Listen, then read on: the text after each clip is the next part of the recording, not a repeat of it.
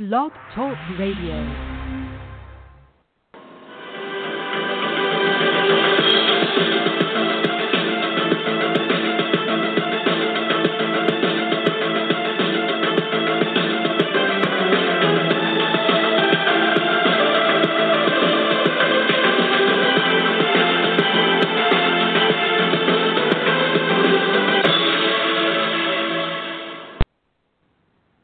Good evening, everyone, and welcome to the 492nd edition of the Feuerstein's Fire American Soccer Show. I'm your host, Daniel Feuerstein. I'll give you American perspective of our clubs, leagues, players, national team, and other fabulous moments. You can get your daily reading from me and other writers over at Once a Metro and the rest of the SB Nation family of soccer websites. Come on in. The chat room is open. Talk amongst yourselves. If you have a question for me, I'll try to answer to the best of my abilities. This is the last show of 2020 season, and we are looking forward to be discussing not just what's going to happen in 2021, as the U.S. soccer competition calendar is going to be jam-packed with competitions left and right, but tomorrow night, Los Angeles Football Club, Tigres of Liga MX, are fighting for the CONCACAF Champions League title, a one-and-done in Orlando at Explora Stadium. Kartik, before we talk about U.S. Soccer's previewing their competition calendar for 2021, what do you say to a club managed by Bob Bradley that has had great players, not only designated players, solid free agents, solid players they probably found locally in Los Angeles, but to be in this position to not only defeat three consecutive Liga MX sides, and the biggest one of all is Tuca Ferretti's Tigres, who are also fighting for that glory as the Confederational Club champions in this region of the world. And I thought we had Kartik Krishnaiyer on. I guess we're having some phone issues. Let us try that again. Kartik Krishnaiyer joins us from World Soccer Talk. Kartik, are you there?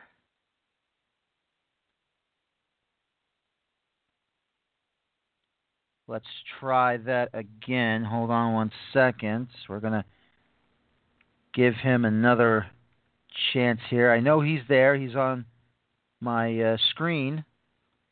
So let's see if we can get him on this way. And Kartik, I'm trying to call you back here. Let me see. Can you hear me now? There you are. Oh, I hear you now. Okay, yep. Great. Yep, great. All right.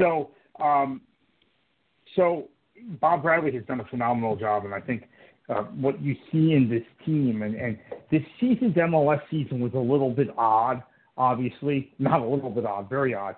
Very, very difficult to develop the continuity and the consistency many wanted.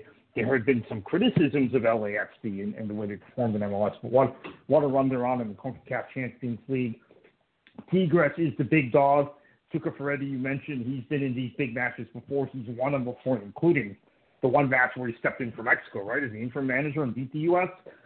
Exactly. In the CONCACAF Cup. Yeah, so he's a legendary manager, Brazilian Mexican, basically Mexican now. He's been there for so long. But this is going to be a incredible test.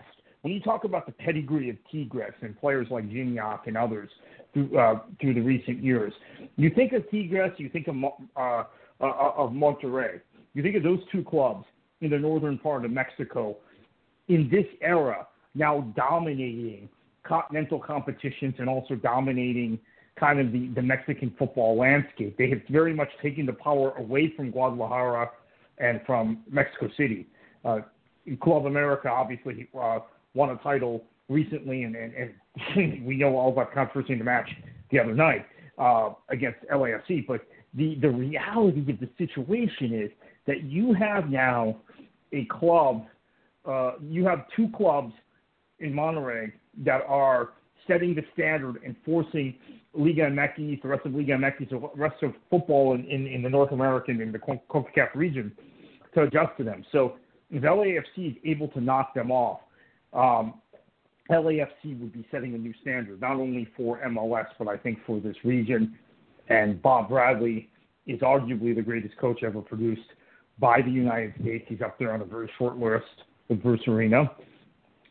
This is men's coaches, of course, because obviously Joe Ellis is on the list, and I would say Tony DeCiccio is on the list. And I would actually also say Anson Dorrance, even though he's a college coach, although he obviously won a World Cup with the U.S. women also. He's on the list. But Jesse Marsh I would put on the list, and I would put a few others that I think have been very good. At one point, I thought Dom Kinnear might be on the list, kind of faded of late, right? Siggy Schmidt's on that list. But Bob Bradley might be at the very top of that list. And this is a chance to cement that tomorrow night. So massive, massive match for American soccer and for Major League Soccer, and especially for LAFC. And an opportunity. We're seeing this cup format in this CONCACAF Champions League this year, abbreviated cup format, really favoring the MLS teams, because this is the format that allowed MLS teams in 1998 and in 2000, DC United and the LA Galaxy. I want to say DC got to another final also in the old CONCACAF Champions Cup. This is the format that allowed them to win the continental competitions, and actually would say, I can't remember which year it was, where both Houston and DC lost very close matches in the semifinals of the old CONCACAF Champions Cup. But both DC and Houston were able to get that far. I think that was 2008 maybe. But this format favors the MLS. It also has MLS teams kind of in the stride of their season, much like the same deal with Mexican teams generally in this competition. So, and that was the thing about those teams, those seasons in '98 when DC United won. Too many people now remember that Chicago beat DC United in the MLS Cup final, which is Bob Bradley, by the way, beating Bruce Arena. But what Bruce Arena's team did in CONCACAF that year was that they were able to run the table and beat Toluca in the final, and then they were able to go to Fort Lauderdale, where I am, and beat Vasco da Gama in a match with the Copa Libertadores champion. So, and that was Bruce Arena's final match as DC United manager before he took the and that was the Inter-American Cup too. Right. Yeah. So, so from my perspective, this is a very big opportunity for Major League Soccer. Excuse me. Big opportunity for LAFC. It's not the end of the world if they lose. It's not, hey, MLS is better than Liga MX if they win. Let's keep some perspective on it.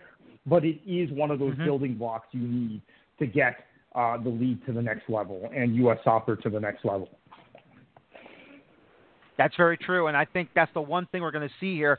The one thing is this: I don't want to go all the way back to the semifinal match. Obviously, we will talk about.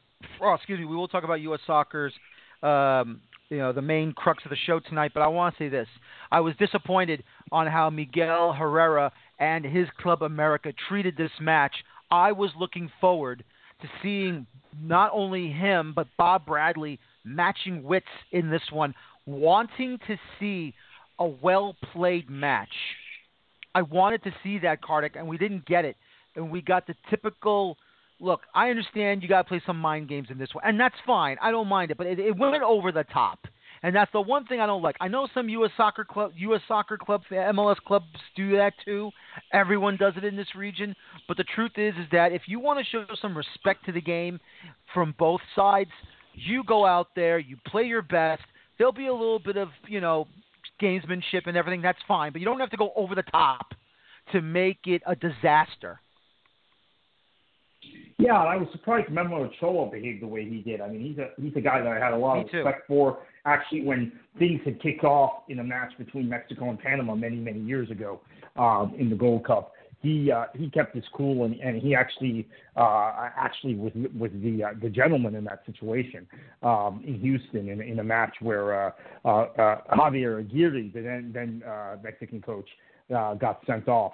And I do have to say, the discussion has been very one-sided. I have to point out that I was embarrassed as an American with the way Matt Miazga behaved in the match against Mexico a few years ago, behaving very much the same way as I think some of these Club American players did. So our guys do it too. Our guys do it less. But I don't want to pretend like some out there have pretended the last 48 hours that our guys never do it and their guys always do it. I think their guys do it more. But in that case, Miazga case, I was horribly embarrassed by the way he behaved. And I was embarrassed the Mexican too. player had been wronged in that situation. So, Miguel Herrera in particular has a track record of behaving this way, unfortunately. And this is why he got sacked from the Mexico job, by the way. The Federation had enough of him behaving like this. It was good for them when they brought him in because remember they were rock bottom when they brought him in. They basically backed their way into a World Cup, and he got them by playing the victim, got them energized, got them excited. They outplayed Brazil, I think, down there. They got robbed against the Netherlands in the whatever round that was, round of 16. But then the act got a little old for the FMF, and they terminated him. That's why he's back at Club America. He could have been the Mexican national team coach for a very long time, but he couldn't behave himself. And so the Federation, they already have had problems with the guy. I don't know if they're going to come down on him again now. The Mexican Federation, maybe it's not their business, right? Because this is a club team and this was in a CONCACAF competition. Exactly. But he's now cost, with his behavior, the Mexican national team. That's why they sacked him. And he's cost Club America repeatedly, a couple of times in the league, too, down there. So I think he's a major perpetrator and really a guy that's maybe he's going to run his course as a coach. This is why he has never gotten as far as he probably should, although he is a really good manager. That's why it's unfortunate to see him not match with Bob Bradley. What we got was something totally different. Yeah, exactly. And that's the one thing I was very disappointed in, the behavior from Club America. But once again, we're not darlings either. So we have to understand that, look, I would have loved to see it, both sides cleaned it up. But, it's just, we can't have this continuing to ruin the, this competition or any competition that we have, whether it be club sides from the U.S. and Mexico or the national teams of the U.S. and Mexico. It has to end. For both sides, it has to end. So let's move now forward. Kartik, I've never seen a calendar so jam-packed with competitions, not just for the men's national team, but also for the youth national teams. If we did not have this pandemic coming into play in 2020, obviously we would have had already Olympic qualifying. We would have already had the Olympics this past summer. That got moved to 2021, obviously. And so you're going to see many tournaments going on. We got, as we've already said, Olympic qualifying to get underway with. The Olympics itself, of course. We have the Under-20 World Cup in FIFA. That's going to be held in Indonesia this coming summer around the end of May, beginning of June. We also have, for the men's side, we have the CONCACAF Nations League semis and final with the U.S. involved. We have the CONCACAF Gold Cup in July, and World Cup qualifying begins for CONCACAF for the final round in CONCACAF 2021 in September. This is going to be very interesting and very intriguing to what Greg Berhalter is going to do with a roster that, he has to make sure he doesn't burn out some of these players. He's got to give certain importance to certain tournaments and certain things to make sure that not only our side is competitive, but has an ability to reach a final and to hoist a trophy and or qualify for the World Cup in Qatar. Yeah, look, we're already seeing guys burn out, I think, in European play. The fixture congestion in Europe is ridiculous. The top teams are playing every 3 days.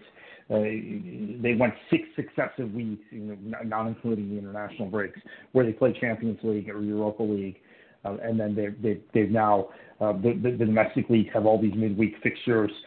Germany's got 2 weeks off, which is nice. They've been able, but remember they have 2 less teams in that league, but still that's all they've got. And what I've seen is a lot of our guys already beginning to break down, so I'm concerned. We have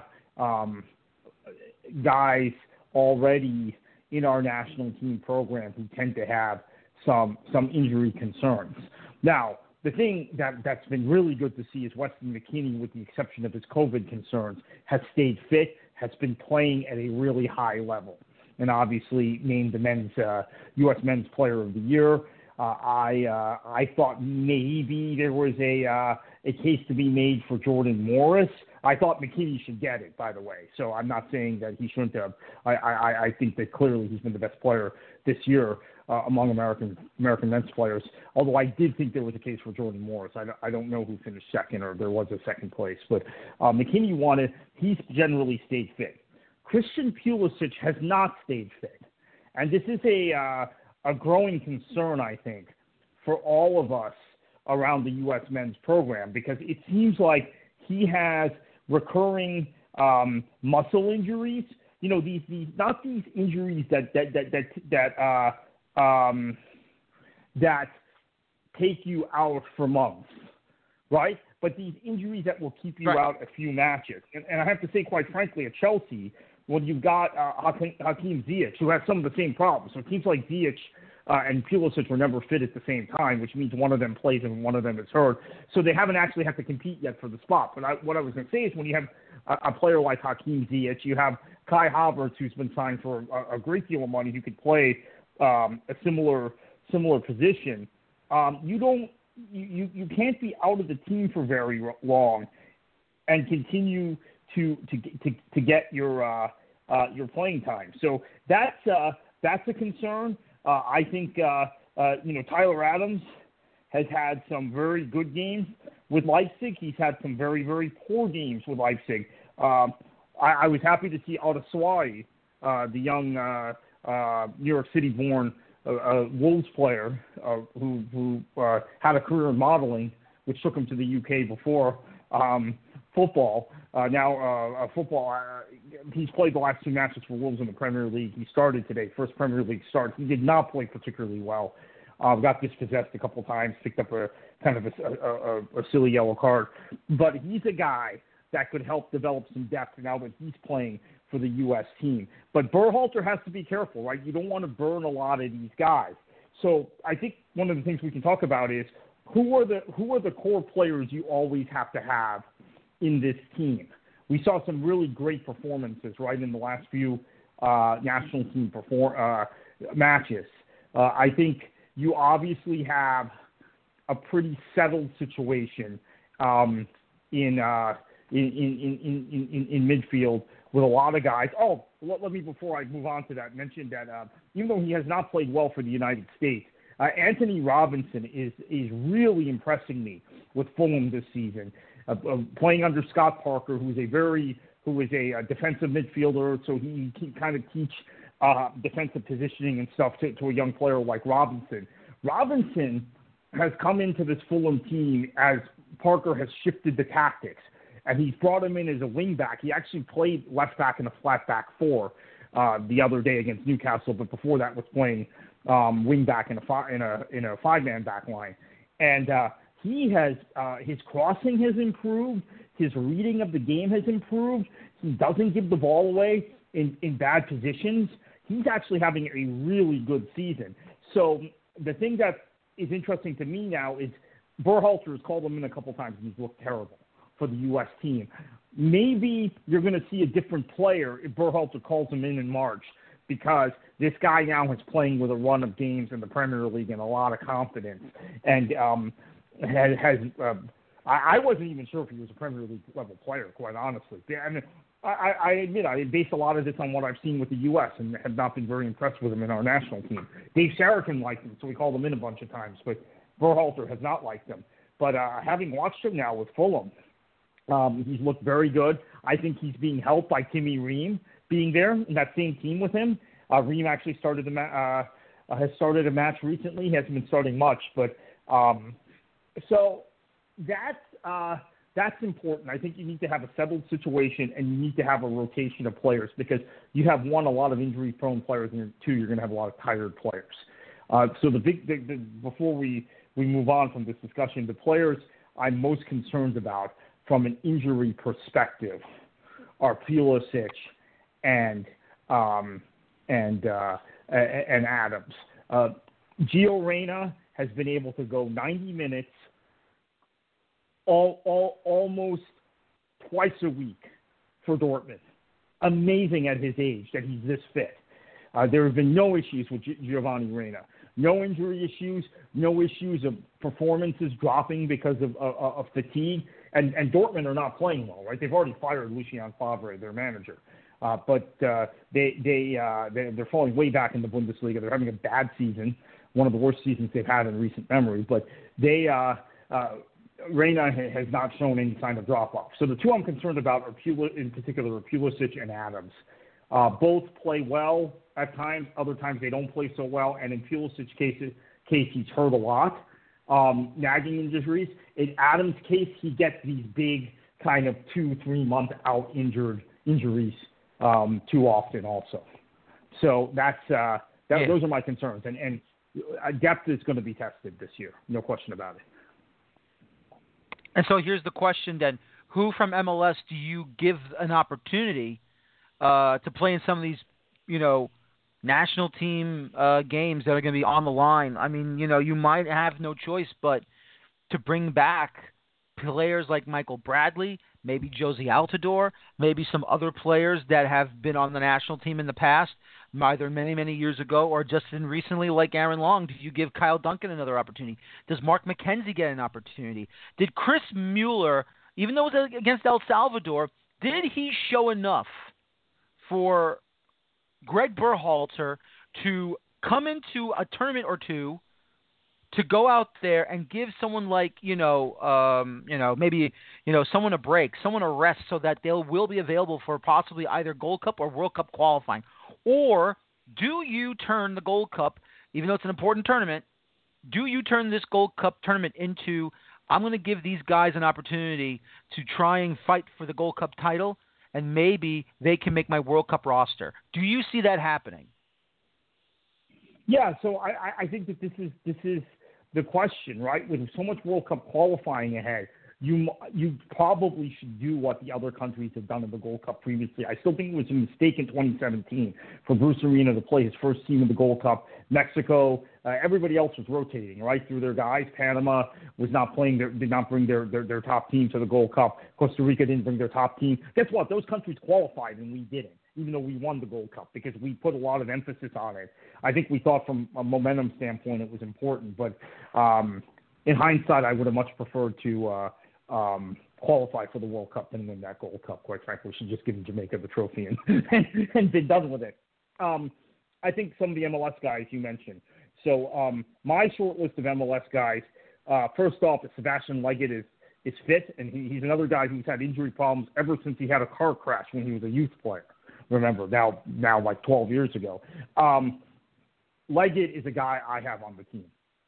I may even start him or figure out a way to start him. I think he's and look, you can critique his performances with the Galaxy. You can critique his MLS form. I'm just telling you, as an international, national team level player, he has a skill set that a lot of our other guys don't have, and he's also now an older player, more experienced. So I keep him around. Obviously, Jordan Morris got to be in the team.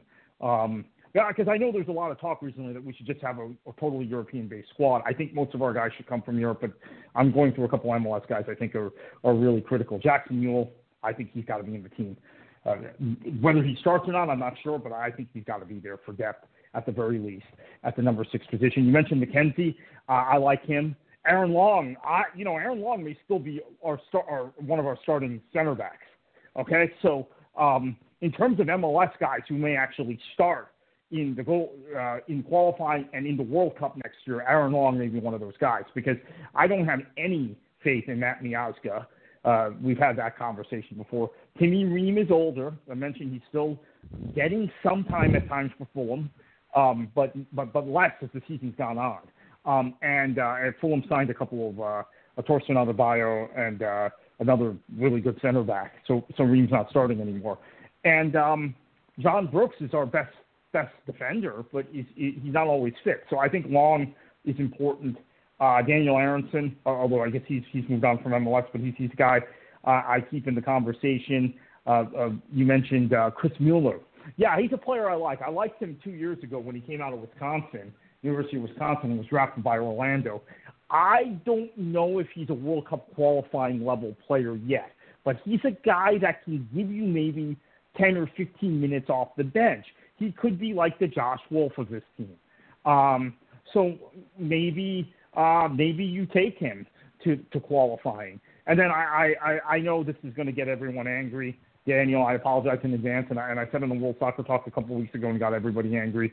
I think IFC Zardes has to be in the team. In fact, he might start at number 9. Yeah, I mean, let me just say something about Zardes.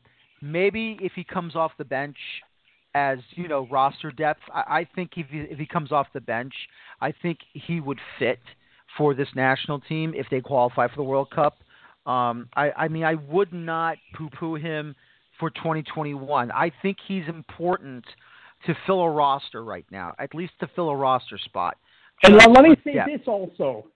Okay, you talk about Jurgen Klinsmann, you talk about Bruce Arena, you talk about Greg Berhalter. All three of those guys have very different coaching philosophies, very different tactical philosophies. And in the case of Berhalter, a guy who's really system-oriented, more so than Arena, who was kind of a pragmatist, more of a man manager, and Klinsmann, who was more into kind of stylistic considerations, right? So one thing those three guys have all agreed on, even though the U.S. fan base seems to disagree with all three of them, is that Zardes is a good player and he should be in the team. I mean, I remember when Klinsmann got fired, joking with Neil Blackman, like, well, I guess that's the end of Zardes' national team career. He'll never get picked again because he's the guy that had become the symbol of the late Klinsmann era. Well, lo and behold, Arena picks him. Arena keeps picking him. And then when Arena gets sacked, I remember having the same conversation with, it wasn't Neil, with someone else saying, I guess that's it for Jayasi. And true, Saracen didn't seem to like him and he didn't call him in. Okay, so that was a year, or however long Saracen was our manager, a year. But then Berhalter comes in and he starts calling him in. So these three coaches with different worldviews, different philosophies, have all agreed on one thing, which is they need this guy in their national team. So for the U.S. fan who continues to not understand what Zardes does, not appreciate his game, has seemed to decide that he's the guy to pick on. And I think it started because a lot of the people who didn't like Klinsmann decided, okay, Zardes is like a symbol of the Klinsmann era, right? He's a guy that Klinsmann keeps calling in for whatever reason. You're stuck with him, okay? Until we have depth in our national team pool like the Netherlands or France or Italy, or not even Italy anymore, but Netherlands, France, Spain, then you don't have to have guys like Zardes in your team. But now you do. A guy that's pacey, a guy that times his runs really well, which is something, by the way, Chris Wondolowski did for years, another player who has been underappreciated by the U.S. pool. And this is, again, why Wando was picked by Klinsmann. People complained that he was missed that shot against Belgium. Belgium. Yeah. Why was he on the pitch? Because Klinsmann trusted Wondolowski to get into the right position to score that goal. Now, he didn't score it, but there aren't many players in the U.S. player pool through the years that are smart enough to actually make that run and be in that place onside in that kind of frenzy to be in position to score that goal. I mean, another guy that was like that back in the day was Roy Wagerly. He was really smart with his positioning, finding space, things like that. So Zardes does that. Zardes is very pacey, and Zardes is also an attacking player who tracks back and defends. I'm going to tell you this. I know everyone loves Christian Pulisic. They think he's the greatest thing since sliced bread. When you have him on the pitch, he doesn't defend well. His positioning sense has gotten better since he got to Chelsea, but it's still, there are little things he does where he dozes off in matches. You need a guy who's going to track back and work. That's another thing I like about Jordan Morris. But I think Zardes puts a lot of work in. You know, there are things in his game, obviously, we all wish were better, and the fans point that out all the time. I agree. There's stuff that, you know, there are times he frustrates me. But there is a reason he has continued to be in this team for now, 6 or 7 years under 3 different managers. So I think he's going to be there.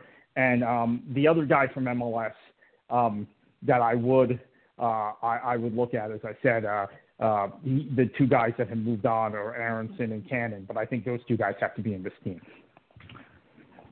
Yeah. No, I definitely agree. I think, we need to bring in players. Not only, do we believe that they are, young and ready for international tournaments, but at the same time, you're going to have to bring in players that, you have no choice but to use them, because you can't keep using the same players over and over and over. There needs to be at least some form of rest, relaxation, that they can go out and do a job. Because let's not forget, Kartik, it's not just league matches that some of these players are playing in their respective leagues. You also have UEFA Champions League. I mean, I know CONCACAF Champions League will restart again in February, March, April. That's not an issue. But at the same time, it could be an issue if you have under 23 World Cup, under 23. Say again? Sorry, I was going to say UEFA Champions League play. Borussia Dortmund, they've moved on to the next round. They have become very dependent on Gio Reyna also. He is the guy right now. He is the best American player right now in terms of like club level. You know what? He's probably not the best American player. I think right now is Weston McKennie. But what I would say is Reyna is the player that his club has become the most dependent on. High level club, Borussia Dortmund. That's right. They're more dependent on him now than they ever were on Christian Pulisic. I'm going to tell you, Reyna is playing so many matches. He's so young. He's playing so well consistently. I'm a little concerned he might break down and get injured. So we have to be really selective about when he plays. Because you're right. I'm glad you mentioned UEFA Champions League, especially when it comes to Gio Reyna. I'm worried. Oh, yeah. I think he knows how to take care of himself, but he's only 18, right? He's not. That's right. He's not really been through this, and no player has been through a kind of qualifying cycle like we're going to have now, because so in the case of a guy like Gio Reyna, I think this is where Gregor Berhalter makes the decision. He's like, okay, I'm going to give Gio Reyna the summer off other than the qualifiers. I'm not going to take him to the Gold Cup. Maybe the same thing for Christian Pulisic. Maybe same thing for Weston McKennie, although, it's hard to see the U.S. midfield working if you don't have McKennie or Adams, right? You can go with Yule and one or the other, but I think you're going to need either Adams or McKennie. So that's where the decision comes in. You can't give them all the summer off. So do you give Adams the summer off or do you give McKennie the summer off? I guess it really depends on their teams in Champions League, right? Leipzig is advanced to the next round. McKennie and Juventus, they could win the whole thing. So maybe he's going to just be worn down by the time June rolls around. Yeah, exactly. And that's the thing I was trying to say is because, look, as you said, Reyna has been so dependent by, Dortmund to go out there and dominate every match in, match out for the Bundesliga, for, the Champions League. The only way that Reyna is able to survive through Champions League, depending on, if they don't go all the way, if they meet up, let's say for the hell of it, let's say it's Bayern Dortmund. You know how that is. Let's say for the hell of it, it's Leipzig and Dortmund, or Leipzig and Bayern. You might have Tyler Adams eliminated. You might have Giovanni Reyna eliminated. Not saying I want that to happen, but, when you're thinking about the national team and you're thinking about you got so many competitions, okay, Nations League, it's only 2 matches depending on if you win your semifinal matchup. And then you got the Gold Cup in the summer. And then you got World Cup qualifying, which is going to be now. It's not even going to be a marathon. It's going to be a sprint. This is going to be now a big, big sprint. Now, we'll get to World Cup qualifying in a moment, but you've seen the schedule and how it's been compacted now. Forget it. You need to give Reyna the time to relax and rest up. And I think this is what I think that should happen, in my opinion. If you're going to have Giovanni Reyna in 2 out of the 3 competitions for him to be a part of something, this is what I would do. I would give him the summer off for the Gold Cup. I'd have him perform in the Nations League at semis, and then I have him in World Cup qualifying. I think that's the smartest move you can do. Weston McKennie, that's an if-or. That's an and. Maybe you do, maybe you don't. Maybe you have him ready for Gold Cup and World Cup qualifying, but you don't put him into the Nations League because you don't know what Juventus is going to do in the Champions League. Who knows? Maybe they get eliminated in the round of 16, depending on who they get drawn with. Maybe they get eliminated further down in the quarters or in the semis. You don't know what's going to happen with some of these national teams. Too bad we can't talk about Jesse Marsch going to the Europa League, but you know what, though? We wish him the best there. The one thing I want to point out really quickly is, and obviously they had a shot, and they played pretty well in that game against Atleti. Gio Reyna has been forced to take on a bigger load the last few weeks because Erling Haaland has been injured. Now, when Haaland gets back, I think Reyna falls back into his natural position as kind of the supporting striker or supporting attacking midfielder, depending on the formation they play. I mean, the formation they played under Favre allowed Reyna to sit behind Haaland and maybe a little bit ahead of where Marco Reus was playing and feed Haaland. Now with Haaland out, Reyna is now, instead of looking to set up Haaland in the area, he's had to be the guy to try and score goals. So I think when Haaland gets back, it's going to really help Reyna. It's going to really help Dortmund, obviously. I mean, Haaland's one of the top 10 players in the world, right? I mean, since he's gotten hurt, it's amazing. I mean, it's amazing as an American to see Dortmund has then turned to this American and said, okay, you carry us with our main guy out. But, it's a lot of burden to carry. And then in the case of Weston McKennie, he's just too good right now, right? You don't want to go into competition without him, but this is where it comes back to, Daniel. Is the Gold Cup really that important that you would have McKennie play 7 games and wear down? I mean, Juventus may have a thing to say about that too. They might just tell Berhalter, look, for the sake of the player, let's work this out. We probably they'll be in the Serie A title race. They're going to go deep in Champions League. I mean, do you really? Is the Gold Cup really that important? And I think Berhalter might be more practical than Arena was in 2017. And again, I think Bruce Arena pushing the U.S. to win that Gold Cup, it was really, kind of embarrassing given that everybody else was playing their B teams. We celebrated like it was some sort of great triumph, and then promptly the next 4 matches in World Cup qualifying, what we get? We got the one win against did we get a win? Maybe we didn't. Actually, we played – we beat Panama, right? We forget the Panama game in Orlando now because it was followed up by the performance in Cueva. But in Trinidad, obviously we had the horrible performance against at Red Bull Arena against Costa Rica, a match where we were rightly beaten. And then we went down to Honduras a couple of days later. I mean, the thing was, after we played so badly against Costa Rica, this is going to test Berhalter.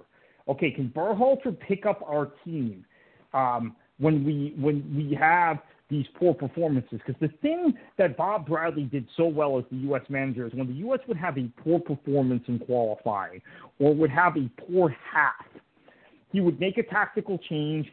He would do something to get a response.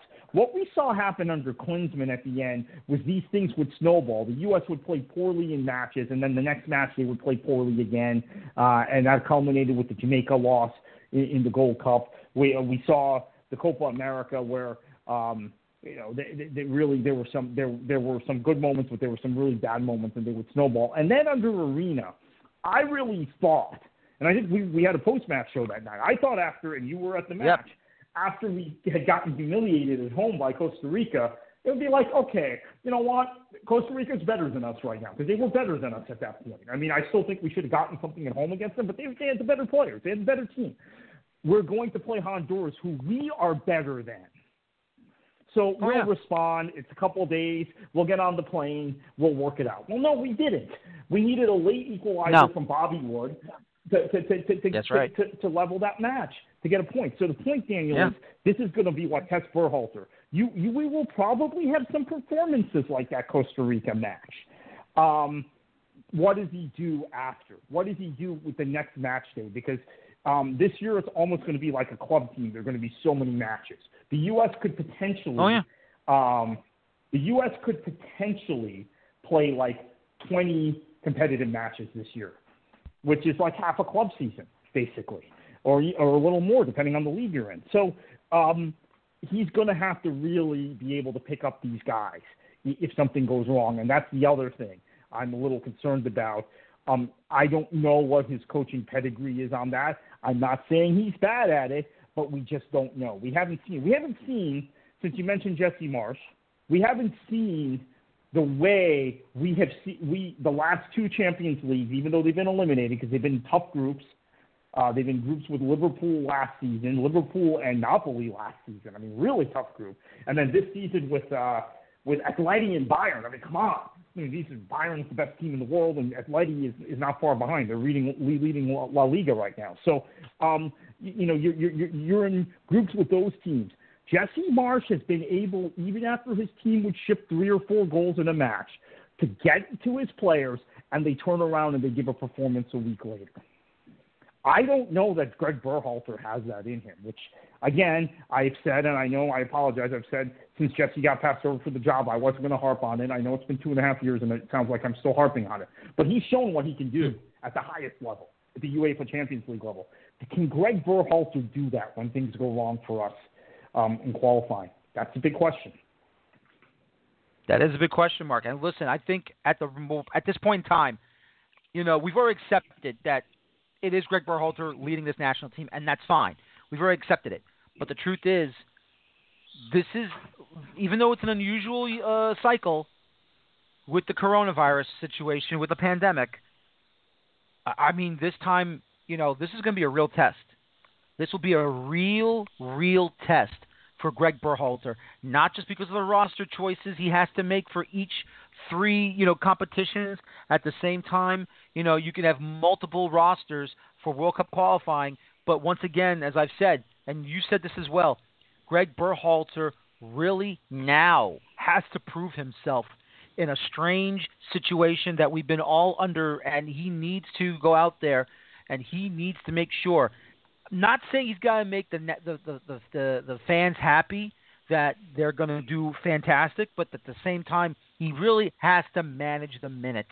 He really has to manage the minutes now, because you cannot burn out any of these players because, fine, September of 2021, it's 3. October, 3. You get a break in November because it's just 2, but then you get Christmas off. But still, though, January and March of 2022, you get 3 matches again in a span of 3 months. I should say 6 matches in a span of 3 months, because it's January and March, and you don't know what's going to happen. Because if you look at the schedule right now, and fine, we'll get to it right now. In September, we don't have the official dates yet. They'll be at the winner of whoever wins in the second round of the winners of Group A and F. Then they host the group winners of B and E in the second round. Then they travel to Honduras. Then October comes. They host Jamaica. They go on the road to the group winner of C and D in the second round. Then they host Costa Rica end of October. November will be USA-Mexico, and 10-1 that'll be at the new Columbus Crew Stadium in downtown Columbus, which I think will be a massive new home field advantage because Crew Stadium is no longer going to be around now. And then you go to Jamaica in the second November competition match, and that's already, how many matches in already? 2, 4, 6, 7, 8 matches in, and then you're going to have at least 6 left. You're going to have to go to Honduras. You're going to have to, you host Honduras, you go to Mexico, you go to Costa Rica, and then whoever the winners of B and E you will be at, and then you're going to host the winner of C and D wherever it's going to be at. And that's January and March. And let's not also forget, you also have to host the AF group winner in the second round in January. So you have 6 games remaining, where the majority of it is going to be all in 2021. Yeah. I think this is going to really test the players. Now, the assumption is we're back to a normal calendar in Europe next season. in terms of although we're not. Because the thing that people are forgetting is because of the Qatar World Cup being in the middle of winter, all of the leagues in Europe are going to have to start their 2022-23 seasons earlier, which means guys are not really going to get a summer break after their seasons, although the season will be spread out accordingly. But when you're talking about 3 fixture dates, and I saw how this worked in Europe with the Nations League in October and November.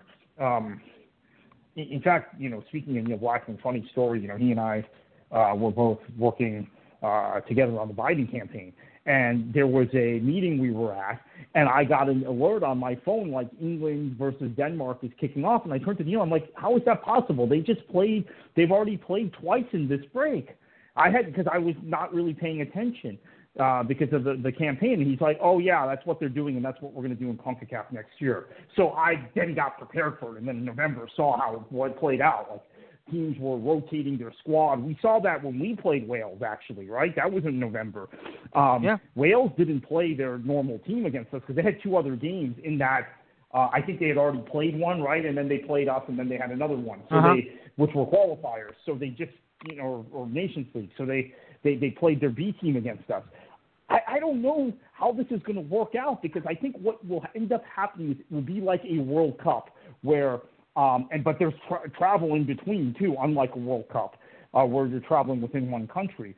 Although some of this can be pretty great, as we know, the World Cup. But if you're Greg Berhalter, going to have to say, okay, I want to play. Now, obviously, you try and be a tactician for the opposition, although Berhalter is less that, right? Berhalter's a style guy. He's more of a process guy, right? He has a set way of playing and plugs the guys in. And as we talked about before, Serginho Dest in particular, because he's grown up in that Ajax system, understands what Berhalter wants of him. But there are going to have to be decisions made about rotating the squad. And do we have the depth to go with a full rotation where you play maybe the goalkeeper doesn't change, but well, that could too. But are we comfortable enough to be able to rotate our midfielders, particularly our central midfielders who are going to do a lot of running, and our fullbacks in every match? So basically, you go with Dest and Cannon. And by the way, I should mention DeAndre Yedlin got his first start of the Premier League season in that match the other day. It was actually, on the same side of the pitch as Robinson. They were marking each other. It's kind of interesting. But, what I'm saying is, do you have to go with Dest in one match, Cannon in the next, and then Dest in the next because the games are too condensed? And then, let's say, similarly, in central midfield, you go Yule one match, you go a Yule-Adams combo, and then you make it Yule-McKinney. You make it McKinney-Adams. Well, then those guys would play 2 straight games. Well, you know what I'm saying, right? It gets complicated when you start thinking about this. You need a lot more depth than you normally would. So the question for Greg Berhalter is, does he come up with a rotation like a lot of club managers do, which basically they rotate these guys in during midweek matches, or they rotate them in terms of Champions League or Europa League or whatever other competition they're in? Or is he just going to say, look, I'm going to have to ride my best guys every match, and then you have injuries that pop up. So this is why potentially a guy like Yunus Museh, if he decides to commit to the U.S., that would be amazing. I'm not counting on it. I still think he'd probably play for England. But if he commits to us, that gives you another really competent attacking player that maybe you can spell Gio Reyna with. I'm telling you, out in wide areas, I think it's very important to keep Jaius Izardis, Sebastian Leggett, and Leggett can play multiple places, obviously, and Jordan Morris in the conversation for this reason. I also think, as we talked about earlier, Aaron Long comes into consideration because you're going to need to rotate through your defenders. Although I think more importantly that your fullbacks are going to have to be rotated. So I mentioned Anthony Robinson a lot tonight. He would be part of a rotation with Dest, potentially on the left side, or whoever else you put on the left side. Reggie Cannon, obviously, on the right side. We talked about DeAndre Yedlin. Now, is this a case where you then put Tyler Adams there and you have to rotate through him at right back? I don't like that idea. But let's see how it shakes out. Let's see who's fit, because I think playing 3 matches so we're playing 3 matches in both January and March, and then we're playing 3 matches, right? I think September, October, November. No, November is 2. So September, October, you're going to have this problem. So we're going to see. We're going to know in 2021. Don't even worry till those last 2 dates in 2022. We're going to know in 2021 if Berhalter can manage this, and if our squad is really deep enough. And again, I've talked a lot about the guys who get hurt a lot in our pool. Leggett is hurt a lot. Pulisic is hurt a lot. Adams is hurt a lot. We have Timmy Weah is hurt all the time. We haven't talked about him yet, but he and I really haven't talked about him because he's always injured, and he's been very inconsistent at times in his club play. So there are a lot of guys that, like I said, the young man at Wolves who started today, he may need to get some games because we need to develop that depth.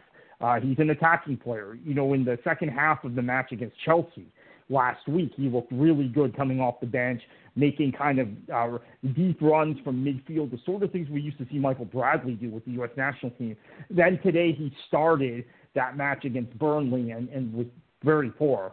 I think maybe he's a 30-minute player, not a 60 or 90-minute player. But maybe we only need him for 30 minutes at the national team level at this point, because we've got enough good attacking players. It's just a matter of whether how you rotate. And this is where a guy like Chris Mueller comes in, because I think he is never going to be a 90-minute player for the U.S. men's national team, but I think he could be a very good 15 to 20-minute player late in matches, particularly when defenses are tired, given the fact that we're playing so many matches, and the assumption is we're going to have 3 substitutions.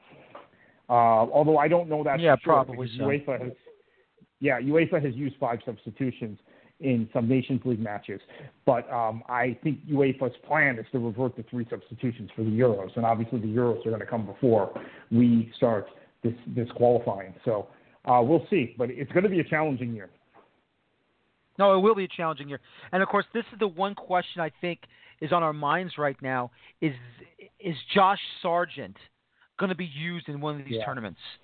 I mean, I'd like to think that, being in Germany right now, he's getting the playing time. He's been able to get minutes. Yeah. Whether he starts or comes off the bench, will Greg Berhalter use Josh Sargent? Because the truth is this: sooner than later, he's got to use Sargent. He's got to give him a real opportunity to be thrown into the Wolves to see if he can handle himself, which I think he can. I mean, you're playing in the Bundesliga. I mean, it's one of the most toughest leagues in all the world, especially with the big 4 in Europe. He's got to get used sometime soon on that. That's my opinion, but yeah, I think it's the best league. I mean, I think it's slightly ahead of the Premier League in La Liga right now. The problem with Sargent, and it is, to me, the best league in the world, so it also means I probably watch more of it than any other league, although I think maybe I watch a little more Premier League. But I've watched a fair amount of Werder Bremen this year. I love Josh Sargent. He does everything well except score goals. So his movement is great. He finds space. This is why he keeps playing, even though he's not scoring goals. I mean, he starts about half the matches. The other matches, he plays in every single match. Basically, he's one of the subs if he doesn't start, and he starts about half the matches. So the coaches are really high on him, but he has become more a provider or a guy that draws defenders to allow other guys to score. He doesn't actually score many goals himself. That's not a bad thing. But no, that's not a bad thing. That's not a bad thing. But I'm pointing it out, and in fact, I think that's the thing the U.S. needs. I'm pointing it out because there are these fans of the U.S. men's national team who think everybody who's a striker should score a bunch of goals, and if they don't, they're not very good. We've heard this before about guys. So, I obviously Sargent has got to be in this team. I mean, again, he's starting. He plays in every Bundesliga game. I think it's the best league in the world. Others will say it's the second or third best league, whatever. It's one of the top three or four leagues in the world. And he's playing every match. So it's not like we have 100 of those guys in the U.S. We have a handful of them, and he's one of them. So, yeah, he's in the team. I don't know if he starts, but he certainly plays. I think he probably should start. And he will open the field up. He will open the pitch up for Gio Reyna to make runs. He'll draw defenders. He can turn provider. So if you play Gio Reyna as your 10, you play Sargent as your 9, and you've got in wide areas, I guess Berhalter will want to play 4-3-3, so you'll have Pulisic further forward, and then whoever we're starting on the right side of the attack. But Sargent should be your focal point. And then Mikey Zardes on the right, actually. Although we saw Pulisic actually start on the right today for Chelsea against West Ham, which was kind of surprising to see. As I mentioned, Hakim Ziyech, who's a right-sided player, is injured. So Lampard started Werner on the left, Lampard on the right, and Mason Mount as the number 10. But Pulisic, I guess, is more of a left-sided player, and he even for Chelsea, he generally played on the left. So I would expect him to play on the left. I think Sargent actually is a good foil for Pulisic and Reyna and the kinds of games they have. And I have to tell you, the other thing we're seeing in Serie A this year and Champions League is Weston McKennie turn into a goal scorer. Oh, yeah. Or a guy that creates. So, look, I mean, the question now is, do you have to play McKennie further forward? That's a tough question, isn't it?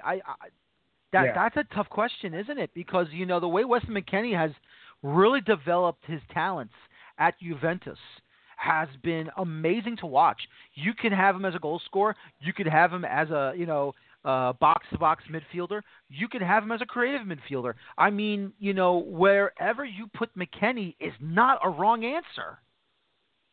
Yeah, and I think Pirlo is managing them. I mean, what a great guy to learn from. I think Pirlo sees a lot of himself in McKennie. And so Pirlo is giving McKennie a freer role, a more Pirlo-esque role, if you will. Now, we had always fancied Michael Bradley as kind of our Pirlo in the U.S. And in fact, it's not an example I make up because I do know Bob Bradley, the Milan fans, and had a great admiration of Pirlo's game. And I think Michael tried to model his game after Pirlo. But it never quite worked in the U.S. team because the players around Michael weren't good enough. I'll continue to defend Michael Bradley, you know that. So, and I know a lot of people don't want to hear it. But you can keep defending all you want. Yeah, McKennie has the same skill set, and he has better players around him. So I think he is actually, and now he's learning from Pirlo directly. He's playing for Pirlo. So he's going to be that guy that can make those runs, but also can play nice little tidy passes between the lines. Look, there's a value to a guy that can help us recycle the ball also. This is what I've had a lot of criticisms of Jurgen Klinsmann, but one thing I will praise him for is I think he saw that in Kyle Beckerman, which is a player that obviously Bruce Arena and Bob Bradley had not liked in the past.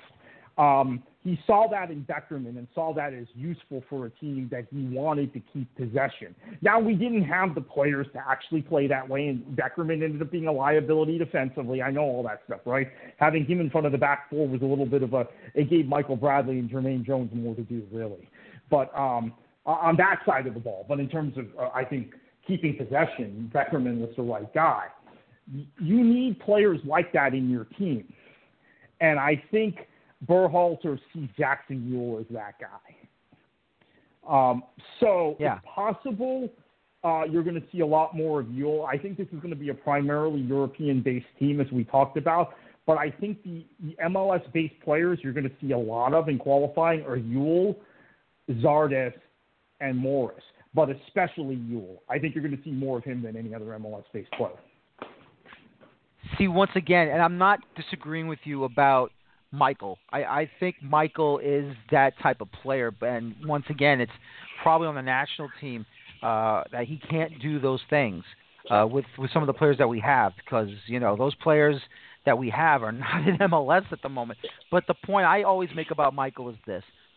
I just don't like him as basically you're taking out the sweeper every time Michael Bradley is in the starting 11. And I really don't believe that's his position.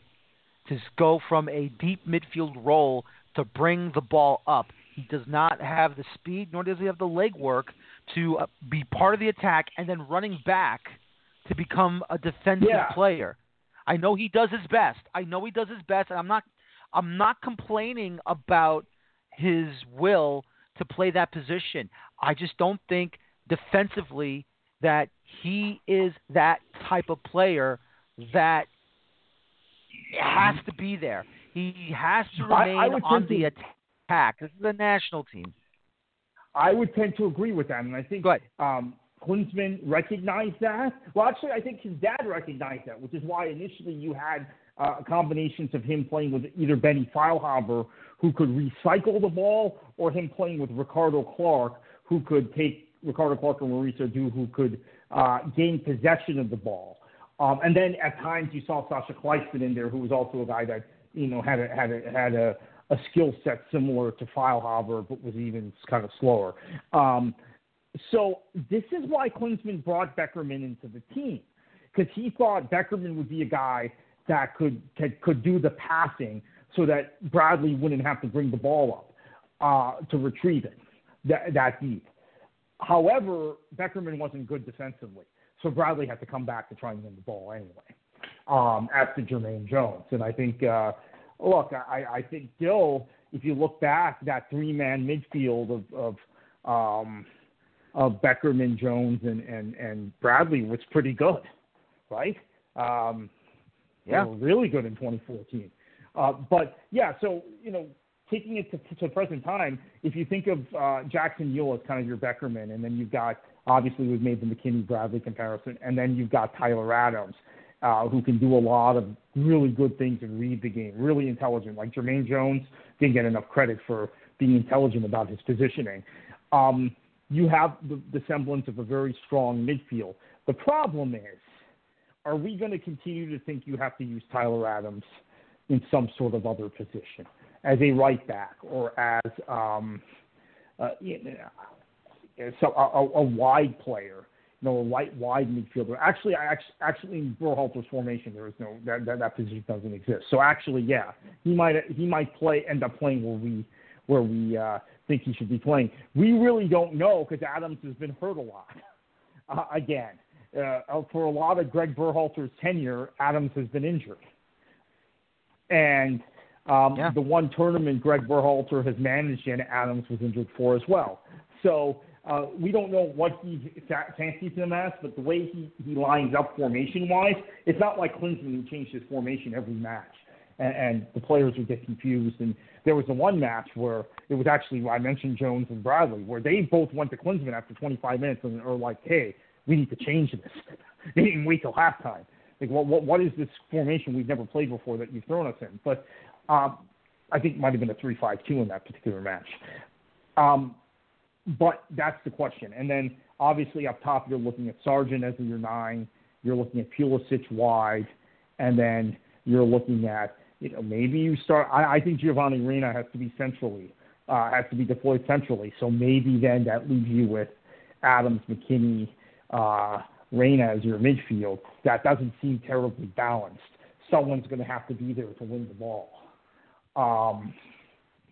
But in CONCACAF, maybe it doesn't matter. Maybe it's something you're concerned about when you get to a World Cup. Although, I have to be honest, if you look at Greg Berhalter's Columbus teams, they didn't really have a very defensive-oriented midfielder, right? I mean, they've had some guys. The names are escaping me right now, but I had a name in mind, a player I could picture in mind from Columbus that flanked Will Trapp. Who am I thinking of? Justin Miram, who did some of that work.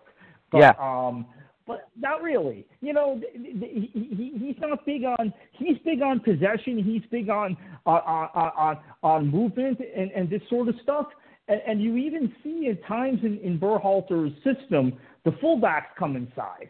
That would be Guest, and that would be whoever's on the left side. As I said, it could be Robinson. It could be someone else. Reggie Cannon can play out there. So we'll see.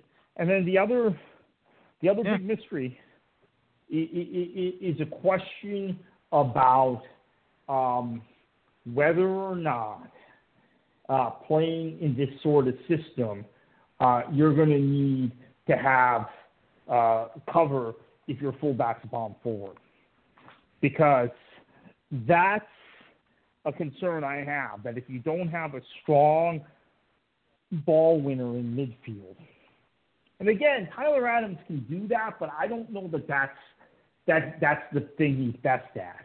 And you have your fullbacks bombing forward.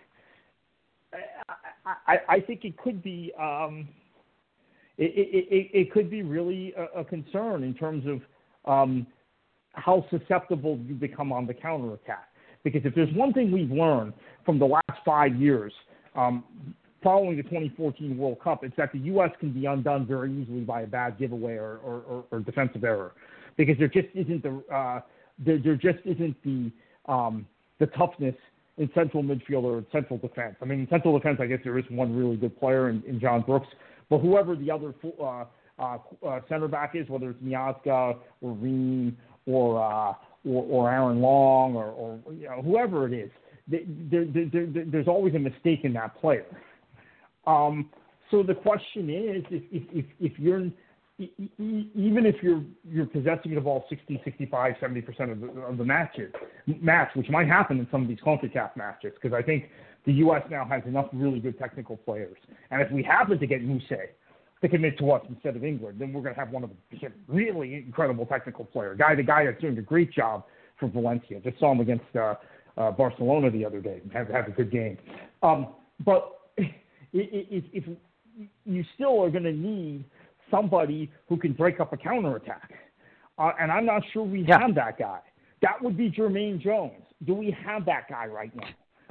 That would have been before Jermaine Jones. At one time it would have been Chris Armas or Pablo Mastroeni, but I don't think we have Rico Clark. I don't think we have any of those guys now. That's the problem. No, we don't. I see. That's the one thing we need. You need a destroyer in midfield to stop an attacking run by the opposition. You need someone to go out there to, and the truth is this. I know he's more up top than in the midfield, but you never know if he does come back and play a little bit of defense. The only one I can think of at the moment that would come close, not completely close, but barely close, would be Paul Arriola.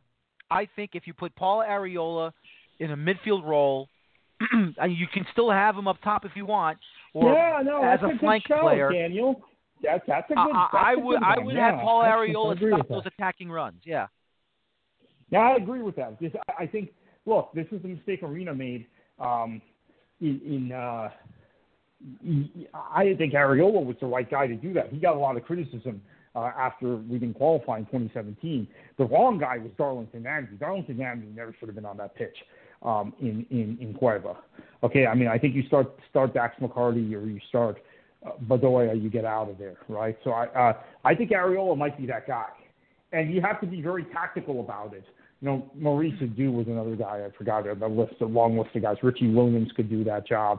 We don't have that player right now, so that's the concern. Look, a lot of people criticized Jermaine Jones when he was playing, and then turned around a year or two after he was done and said, "Oh yeah, now I see what he did. We missed that guy. We need that guy." Yeah, we haven't developed a replacement for him. So. And I think you're right. It might have to be a guy like an Arriola, or, you really have to hope that there's someone on the horizon that develops an MLS this year that might be able to do that job. Look, we have a guy that I know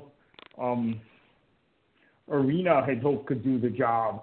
Klinsmann had first hoped, and then actually Dave Saracen brought him back for a game with Danny Williams, and he never developed. Now, could Alfredo Morales do some of that? Yeah, but they've been relegated now, and he's I don't know how he's playing in Bundesliga too, but he's had some poor games with the U.S. So you need to find that player, and I'm not sure who that is. Now, that player might appear, or maybe you keep the ball so much and you're not taking risks with some of these passes that you don't get undone that easily. But I just, the way the U.S. has passed the ball around the back, some of the mistakes they've made when playing Mexico especially, we've seen it, right? You have to think it's going to happen. And then the other, I think, overriding concern, we're talking about how great all these field players are. I am not convinced we have a grade A goalkeeper right now. So that to me is a concern. You know, I still think in terms of overall quality of keeper, I just don't really like the guys in our pool.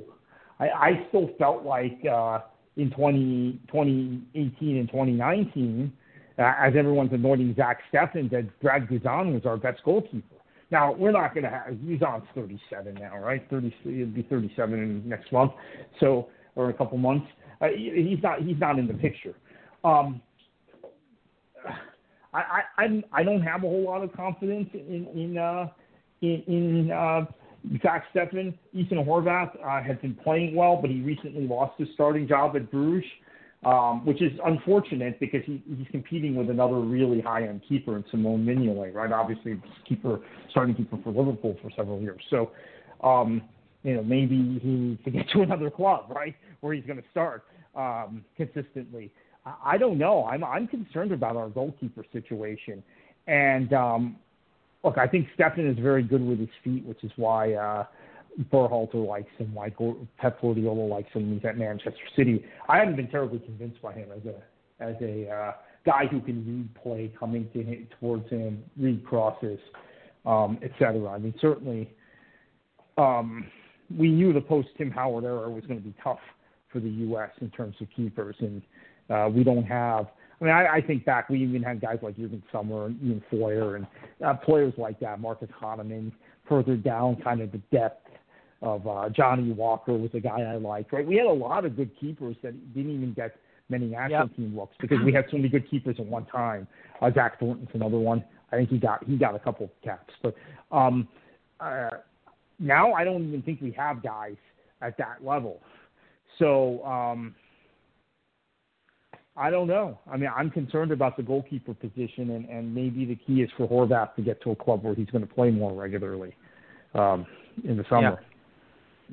Because that's the thing about Zach Steffen. I mean, look, I anointed him as the future goalkeeper of the men's national team, but if he's not going to get proper minutes in goal for Man City, then why the hell is he still there? He's got to ask for a loan. At least go to a club in the lower levels of the English leagues in England to get the proper minutes. A club that's begging for a goalkeeper who has an opportunity with a national team. Well, it's not just that. I mean, he will start tomorrow in the League Cup quarterfinal against Arsenal. He'll probably get all the cup matches. The problem is I don't know that Steffen reads the game as well, in front of him when plays coming towards him, as well as I'd like to see a U.S. keeper do it. And so that's not going to be fixed by him just getting more playing time. I just think there's some deficiencies in his game. Now, given the way Berhalter wants to play, which is to build from the back with guy, his feet and sweeper keeper type, he's the right guy. He's the right guy for the system. I don't know if he'd be the right guy if we were playing another system. Horvath is a guy I actually kind of rate higher as a keeper, but again, now he's not playing either. And unlike Manchester City, Club Brugge doesn't have all these extra cup matches. So what will end up happening is if Man City win tomorrow, they'll get two legs of a semifinal, and then they'll get a final. Steffen's already played, I think, in 3 cup matches this year, 3 or 4 cup matches. So he'll get like 3 or 4 more games then. He'll get all the FA Cup matches.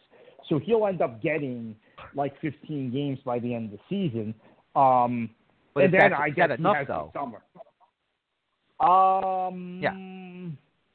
That's actually it might be enough when you consider how condensed the season is this year. Now, next season, if he only gets 15 games when it's a normal August to May season, that's not enough. But this year, when you consider how compressed the season really started in late September, it might be, especially when you consider he's going to get these games for the U.S. in between. But yeah, it is a bit of a concern, right? And I don't see Ederson being beat now. Although the other thing I have to say is that Ederson, because of the way he plays, has had an injury history. So what we saw from Manchester City each of the last few years, it hasn't happened yet this year. Unfortunately for Stefan, might happen as soon as Boxing Day. But Ederson will always get hurt at some point. So the backup goalkeeper, which was either Murat or Claudio Bravo, always got Rui Caballero one year got games. You know, they get like 4 or 5 league games, but they would still get that. Now, if Stefan gets the 4 or 5 league games on top of the 15 cup matches, well, now we're talking about a kind of a different scenario. But that counts on someone getting hurt, which hasn't happened yet. And you don't want to be in that position either, right, where you're counting on someone getting hurt. This having been said, Stefan played was loaned to Fortuna Düsseldorf last year, got 30-some-odd games. They got relegated, unfortunately, not because of him. But, I think he's also probably getting a lot of high-level training every day. But so we'll see. My concern about Stefan, though, is his reading of crosses, his reading of the play as it comes comes to him, you know, his timing for coming off his line. These are all things that I saw Brad Guzan get better at throughout his career. I remember in 2007, 2008, that time period when Bradley would play Howard. You remember this period, Daniel, where Bradley would play Tim Howard in the first half of friendlies and Brad Guzan in the second half. And I was even at some of those matches where that happened, including one at Wembley, where effectively, you know, you would have Guzan making very strange decisions compared to what we had seen from Howard in the first half. By the time Jurgen Klinsmann was the manager and was kind of alternating between those two guys, I thought Guzan was making better decisions than Howard even sometimes. And Guzan wasn't playing regularly. Remember, Guzan, for some reason, I don't know who his agent is and why his agent did this, but for some reason he signed with Aston Villa, left Chivas USA, signed with Aston Villa, which looked great at the time, and then 2 weeks later Aston Villa signed Brad Friedel. Now, there was no question who was going to start. And so Guzan sat on the bench for 4 years behind Friedel until Friedel moved to Tottenham. Or 3 years, I think it was. Yeah, 3 years he sat on the bench. No, it may have been 4 years. Right. It was 3 or 4 seasons, Guzan. And 1 year he got loaned out, right, but the other 3 years he sat on the bench. But yet still, sitting on the bench behind Brad Friedel, who also was an American, so probably helped him, his game improved, even though he was only playing in cup matches. It was the same thing as Stefan. They were usually in UEFA Cup or Europa League, so he would play in those games. And then they got to the final 1 year of the League Cup. Although, if I remember correctly, Martin O'Neill, even though Guzan had played all the cup matches in the final, he put Friedel in because they were trying to win the final, which was really, I mean, I don't like that when a keeper takes you the whole way and then you switch, but he went with his number one guy and they ended up losing in penalties, actually. But you can improve. So Stefan maybe will improve just by virtue of being in training at Manchester City and behind Ederson. But then, you know, even this conversation, Stefan, Horvath, who's your number 3 keeper? Who's competing for that third spot? And that's the question right there, isn't it? We don't know. Yeah. I mean, I we really don't know. Is always, Hamid's always on people's minds. Obviously, why am I blanking out on his name from New England? Is Turner. Has had a he's obviously fairly good. I mean, I still think there's some other good keepers in MLS. I mean, I still think, and I don't know why, for years he never really got the look. So I always still thought Luis Robles was worthy of. He was definitely more worthy of looks than Sean Johnson, in my opinion. But even guys like Tim Melia, who I really liked, and why am I forgetting the former San Jose keeper who I really liked? Not Joe Cannon, more recently than that.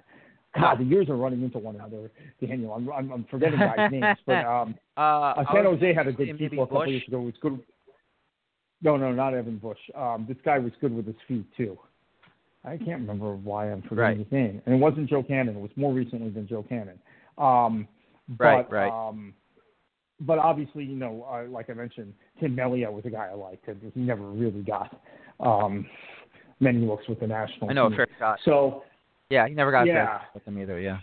David Bingham is the guy I'm thinking of with San Jose. I like David him Bingham, a lot. yep.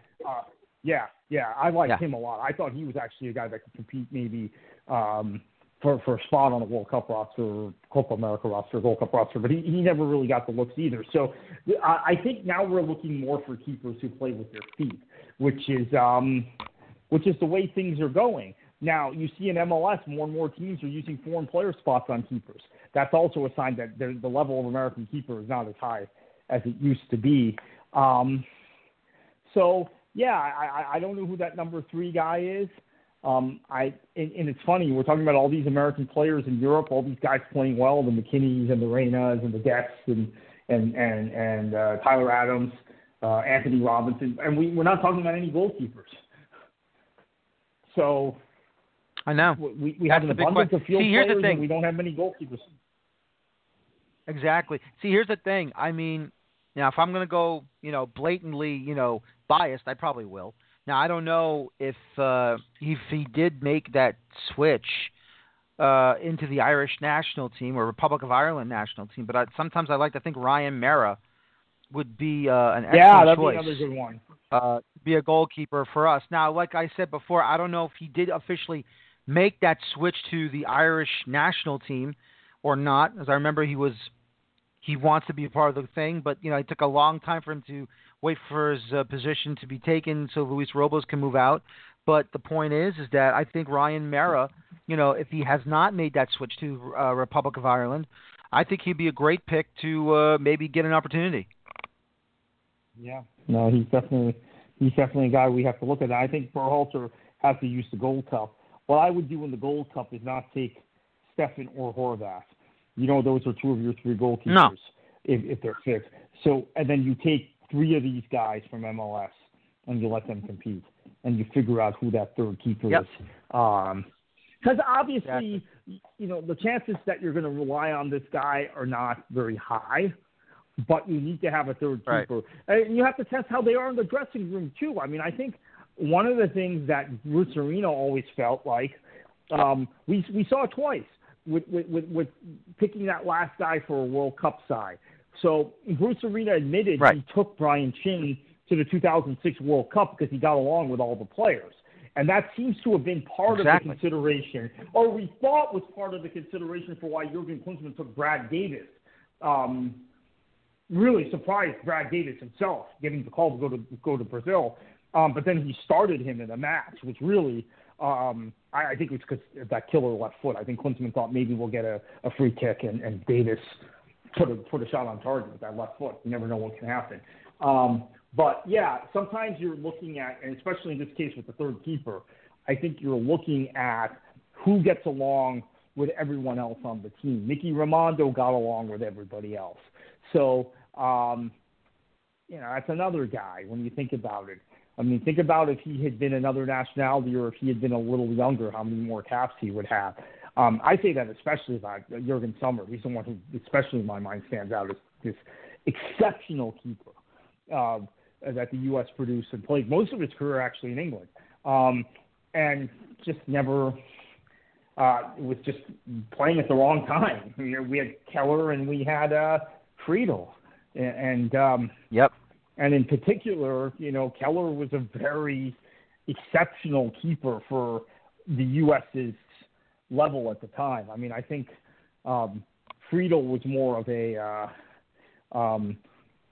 settled situation keeper. I mean, I think he would have probably been. I think he was overall a better keeper than Keller and better at the club level. And he's got legendary status in the Premier League. He's one of the few non-British players or non-European players that has that status. But he, I think for a team like the U.S. where we had all kinds of guys coming in, coming out, our talent level wasn't very good. I just think maybe Keller was the better guy, better attitude, better fit. But we don't have either guy now. We don't have a keeper of either guy's level. So it's not even not a guy of Tim Howard's level either. I'm seeing Tim Howard every weekend on NBC analyzing the Premier League. I never thought I'd see that, to be honest. Yeah. I mean, I'm missing Kyle Martino a lot on those broadcasts, but I never thought that we would be in this position where we didn't have another Howard, or we didn't have another Keller, we didn't have another Friedel, because or Mio, or whoever, Jurgen Sommer, because they just kept coming, right? We had one really good keeper after another, and then now it's this is why you see so many of the top MLS coaches going out and getting foreign keepers, and while they spend while there are more and more American field players that are excelling. So it's just a strange time, a different time. Yeah, it really is. It's just unbelievable what we got in front of us and how it's going to work out and everything. But the point is that we all hope that, there's going to be, we know there'll be some successes. There will be some heartaches depending on what happens and how they qualify and how they win certain trophies or qualify for the World Cup. And let's not forget, they still have to perform a qualifying tournament for the Olympics. They still have to do a qualifying tournament through CONCACAF to get into the Under-20 World Cup. And hopefully we can get that taken care of as quickly as possible. And then we have to wait and see what happens with this Nations League in CONCACAF and, of course, the Gold Cup in July. And then the start of World Cup qualifying is going to come heavy and hard and fast. So I think we really have to be aware of what's going to happen for this national team. And, look, I would say these are the most important tournaments I think we have to worry about. Obviously, it's the Olympics. We have to qualify for the Olympics. There's no doubt about that. They have to qualify for the Olympics. Qualifying for the World Cup is also a must. So, I mean, for the Nations League, it's a nice thing to have. I don't think that'll be that important, but you never know if you're going to take on Mexico in the final. We'll have to wait and see about that. And then, of course, the Gold Cup will come in July. Maybe you use that to give other players an opportunity to maybe qualify for the World Cup qualifying rosters, whatever has to happen, because you're just going to have to find a way to mix and match some of these players with the regulars that are coming out of Europe and out of MLS. And once again, Kartik, you're going to have players coming over that you think that should be finished with the national team, but you're going to need them because you're going to have to give some of these players some rest. I don't think you can use them as a substitute in, like, let's say you got 3 games in September. You got to play your starters in the first game, and then you have to give some of them a rest in the second game and let somebody else go in. Maybe there's 15 minutes left, and you throw them into the second match just for the heck of it. But other than that, this is going to be huge for Berhalter to manage and give minutes at the same time. Yeah, I agree, and I think he's just going to have to be disciplined with the rotation and understand you're on a thin leash in terms of potentially wearing some of these players down and wearing them out.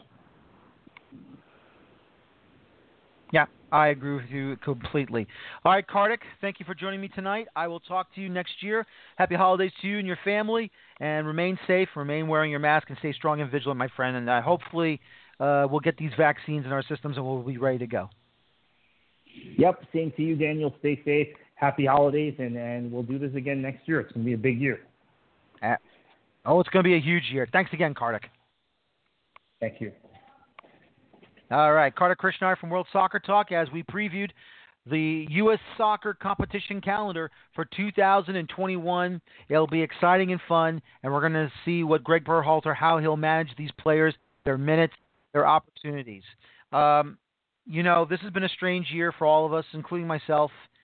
It's been really hard to handle these things, with different shows not being produced because of the pandemic, not a regular U.S. soccer season, whether it's a national team game or an American soccer club match. It's been very difficult for all of us, but I will say this. We hope that when 2021 comes, that everyone will be vaccinated, we're all going to be much better, and everything's going to be fine. As always, I want to thank all my guests for coming on this show, and we got really one more show left, which will be the CONCACAF Champions League Finals post-game show. That will be, the match will start tomorrow night at 10 o'clock Eastern, 7 o'clock Pacific, and then right afterwards, post-game, with both Araceli Villanueva and John Jagu, LAFC taking on Tigres at Explorer Stadium in Orlando, Florida. I have so many names to thank, and it's going to be too long to thank them, but still, though, thank you for being a part of this show. You know who you are, and I appreciate it. 2-week break is ready after tomorrow night. Take care, everybody. This is Daniel Feuerstein. The Feuerstein's Fire, American Soccer Show. Season 2020 is in the books. Thank you very much for listening to me tonight. And as always, please enjoy your football. After tomorrow night's Champions League match between LAFC and Tigres, we say goodbye, good night, and farewell to the 2020 season. Have a good night. Take care. So long. Happy holidays to all of you. Be careful. Be safe. And as always, please enjoy your football. Thank you. Have a good night. Take care. So long. And bye-bye for now. Good night, everybody.